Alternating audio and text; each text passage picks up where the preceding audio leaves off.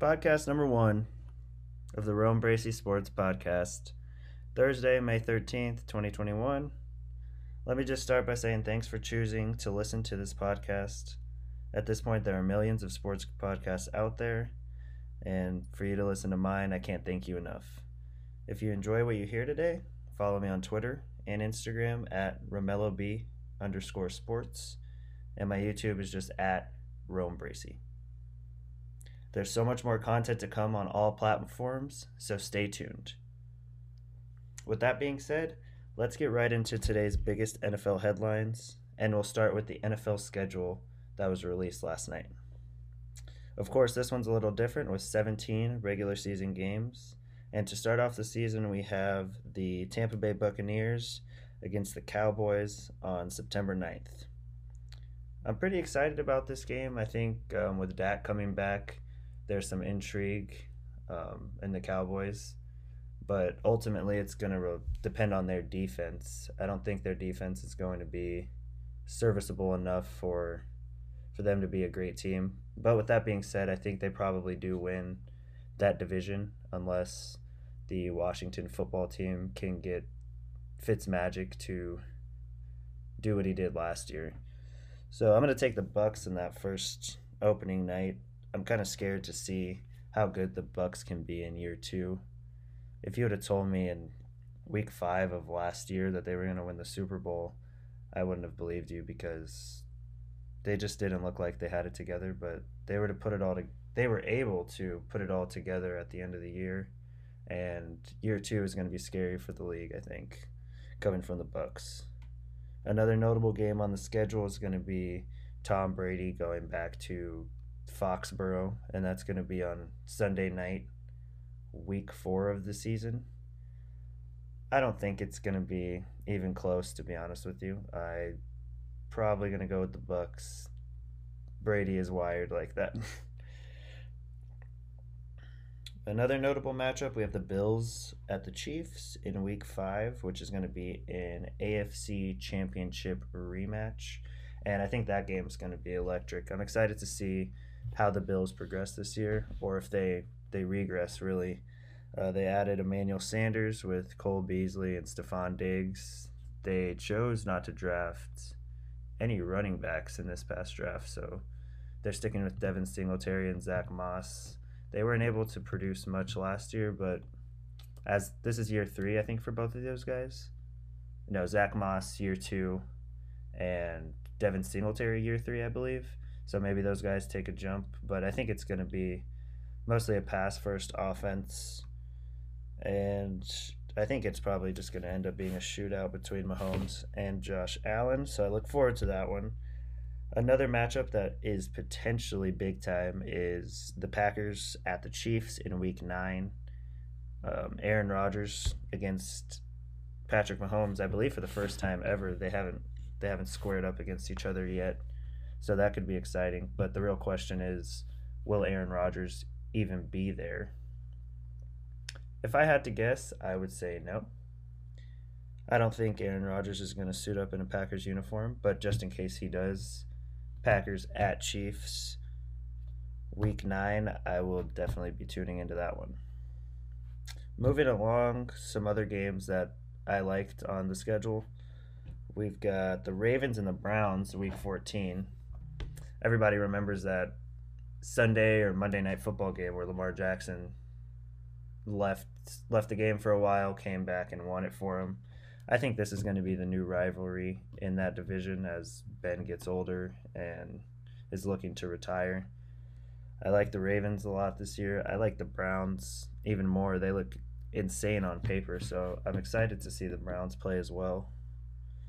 The Thanksgiving slate is actually a little bit disappointing this year. We've got the usual suspects, of course, the Lions. They're going to be playing against the Bears, and then you've got the Raiders at the Cowboys and the Bills at Saints. The Bills at Saints could be a good game. I just don't know what the Saints are going to bring to the table this year with their quarterback situation. I don't really like their weapons outside of Michael Thomas and Alvin Kamara. I know those guys can carry a lot of the offense, but Traquan Smith being the number 2 receiver in that offense worries me a little bit.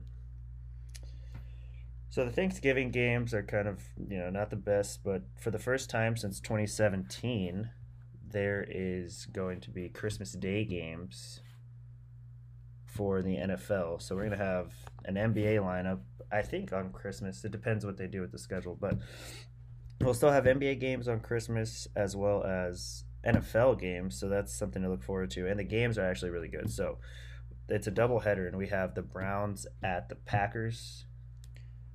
Really good game if Aaron Rodgers is there. If Aaron Rodgers isn't there, probably not too interesting.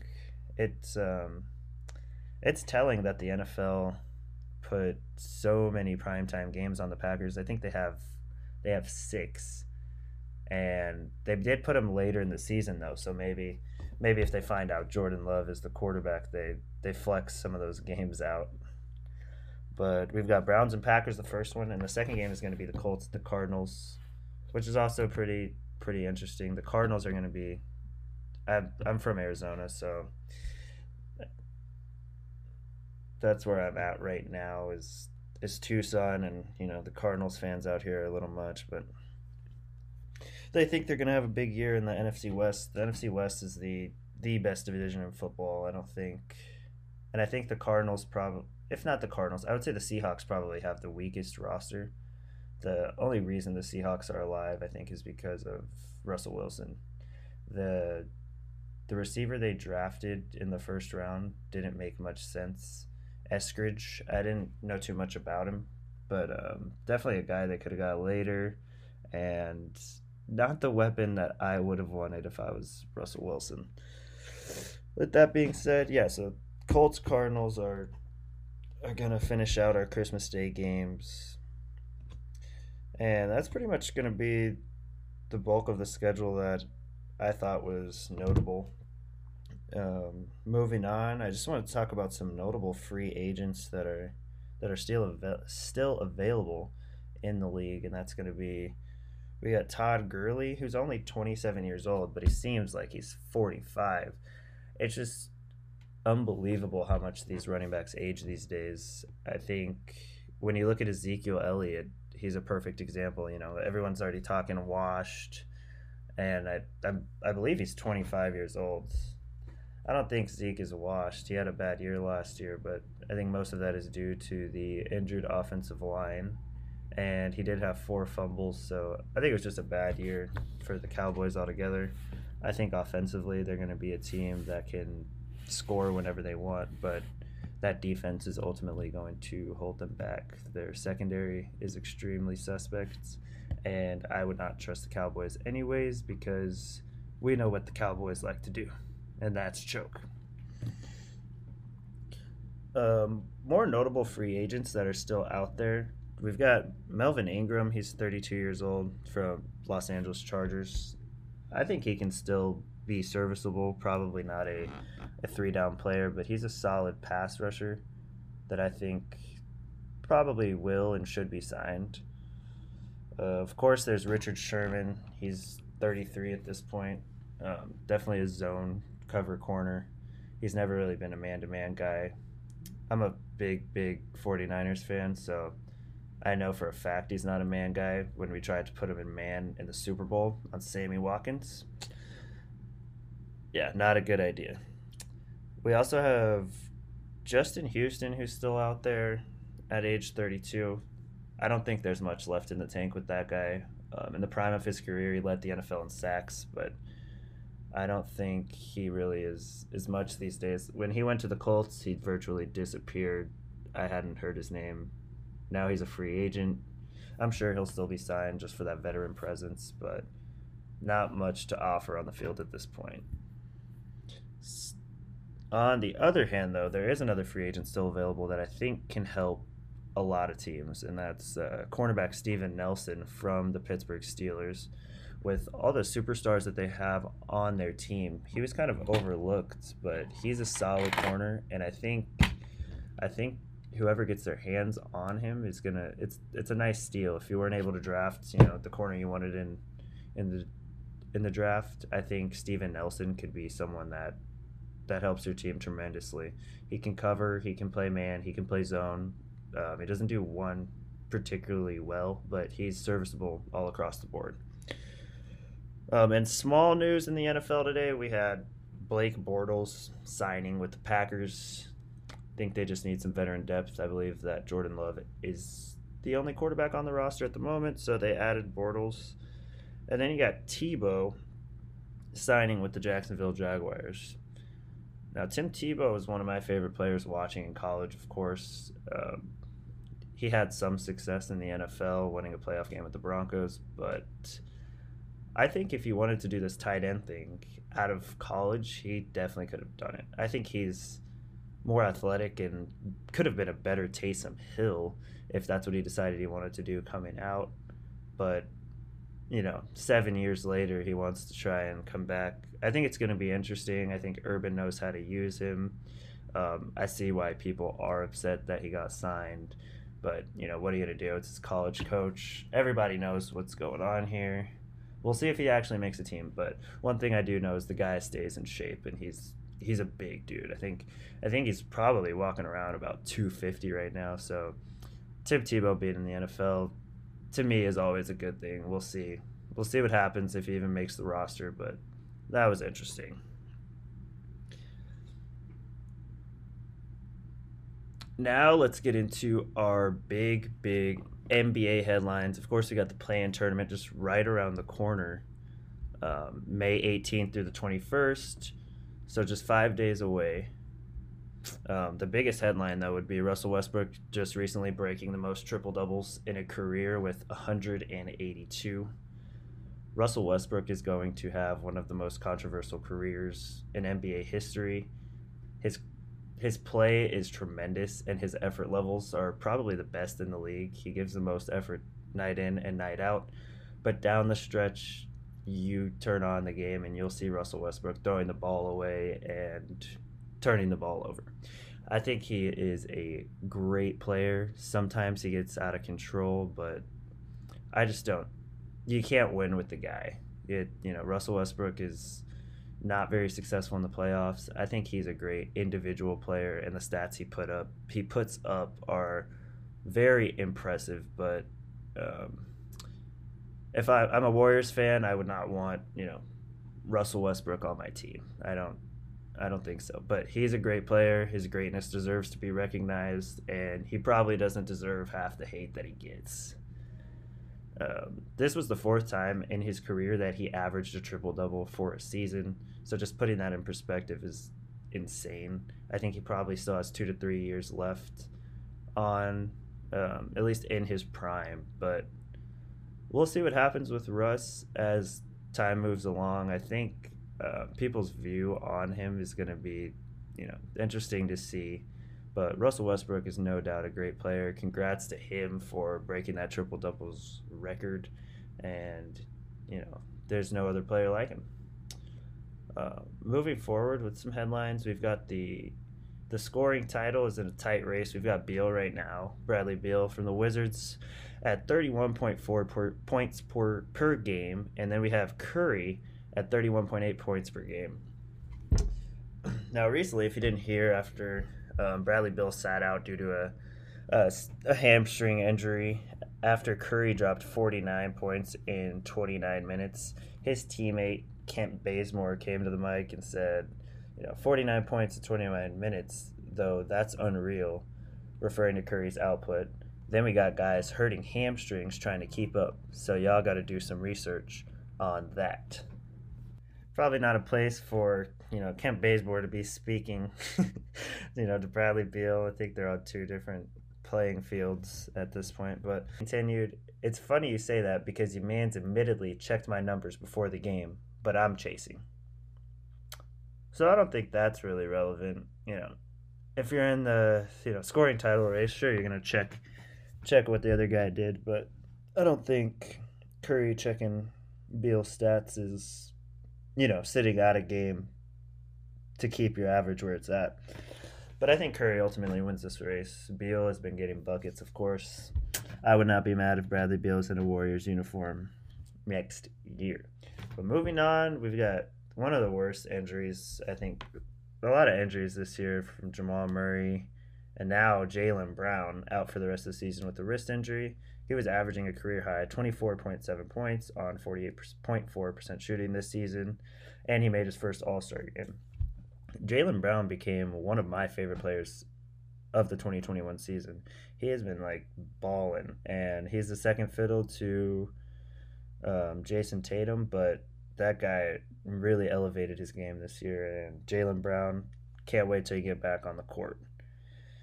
That being said, I just wanted to explain the play-in tournament that's coming up on the 18th. It's really easy to not know the rules and how it works, but in each conference, the 9 seed will play the 10, and the winner of the 9 and 10 will play the loser of the 7 and 8 game. And the winner of the 7 and 8 game is the 7th seed, if that makes sense. So you've got your current East playing teams. You got the Celtics at number 7 at 35 and 35. You've got the Hornets at 33 and 36. The Pacers at 33 and 36. And the Wizards at 32 and 38 in the Eastern Conference. So if the Pacers end up playing the Wizards, they will play the loser of the 7 and the 8 game, which would be the Celtics and the Hornets. And then the winner of the 7 and 8 game is the 7th seed. And the how do I word this? So the winner of 7-8 is the 7th seed, and then the loser of that game, let's just say it's the Hornets, they'll play the winner of Pacers Wizards. Let's just say the Pacers win. So it'll be the Pacers against the Hornets, and they'll play for the 8th seed. I hope I didn't confuse too much of you, but that's how it works. So in each conference, the 9 seed will play the 10. Since they're the 9 and 10 seed, the lowest seed possible, if they win, they have to win another game to get into that 8th seed. And automatically, the winner of 7-8 gets that 7th seed. I hope I explained that right. So moving on, though, just to look at the current playing teams in the West, you have the Lakers at number 7. They're 40 and 30. And then you've got the Warriors at 37 and 33. The Grizzlies at 36 and 33, and the Spurs at 33 and 36. I don't see too much movement happening in either conference, considering there's only 2 games left. I think the Lakers are basically shoot in for the play-in game. They'll play the Warriors, which is going to be, you can't get any better than that to start the playoffs. But yeah, who knows what could happen in that Lakers-Warriors game. The Lakers have been doing some funny things. I don't know why. I know they're not healthy, but I expected AD and LeBron to be back by now. And AD did sit again last night, and they were able to win against the Rockets 124 to 122 with no AD, LeBron, or Schroeder. But I'm not confident in the Lakers this year, to be honest with you. I don't think they've played together enough. I know it's LeBron, I know it's AD, but everyone's elevated their game, and this isn't the NBA bubble, so I'm going to bet my money against the Lakers, to be honest with you. To continue in the West standings, we have the Blazers at 41 and 29 at number 5, and the Mavs at number 6 with the same record.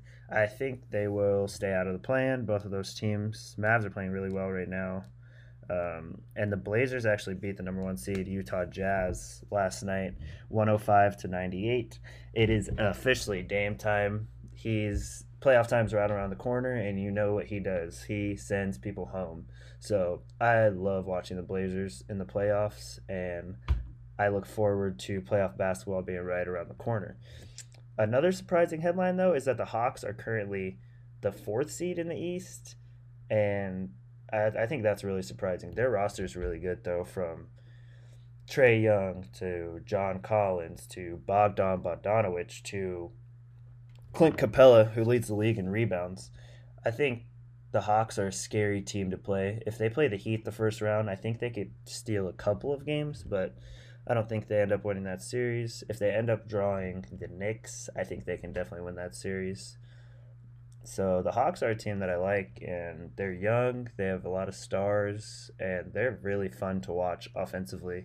Trae Young, of course, is a liability on the defensive end, You can kind of pick on him, but other than that, I like their scoring. They're going to score 120 points every game, almost guaranteed, and they're hard to stop on offense. Moving forward, the Celtics lost last night to the Cavaliers in a must-win situation.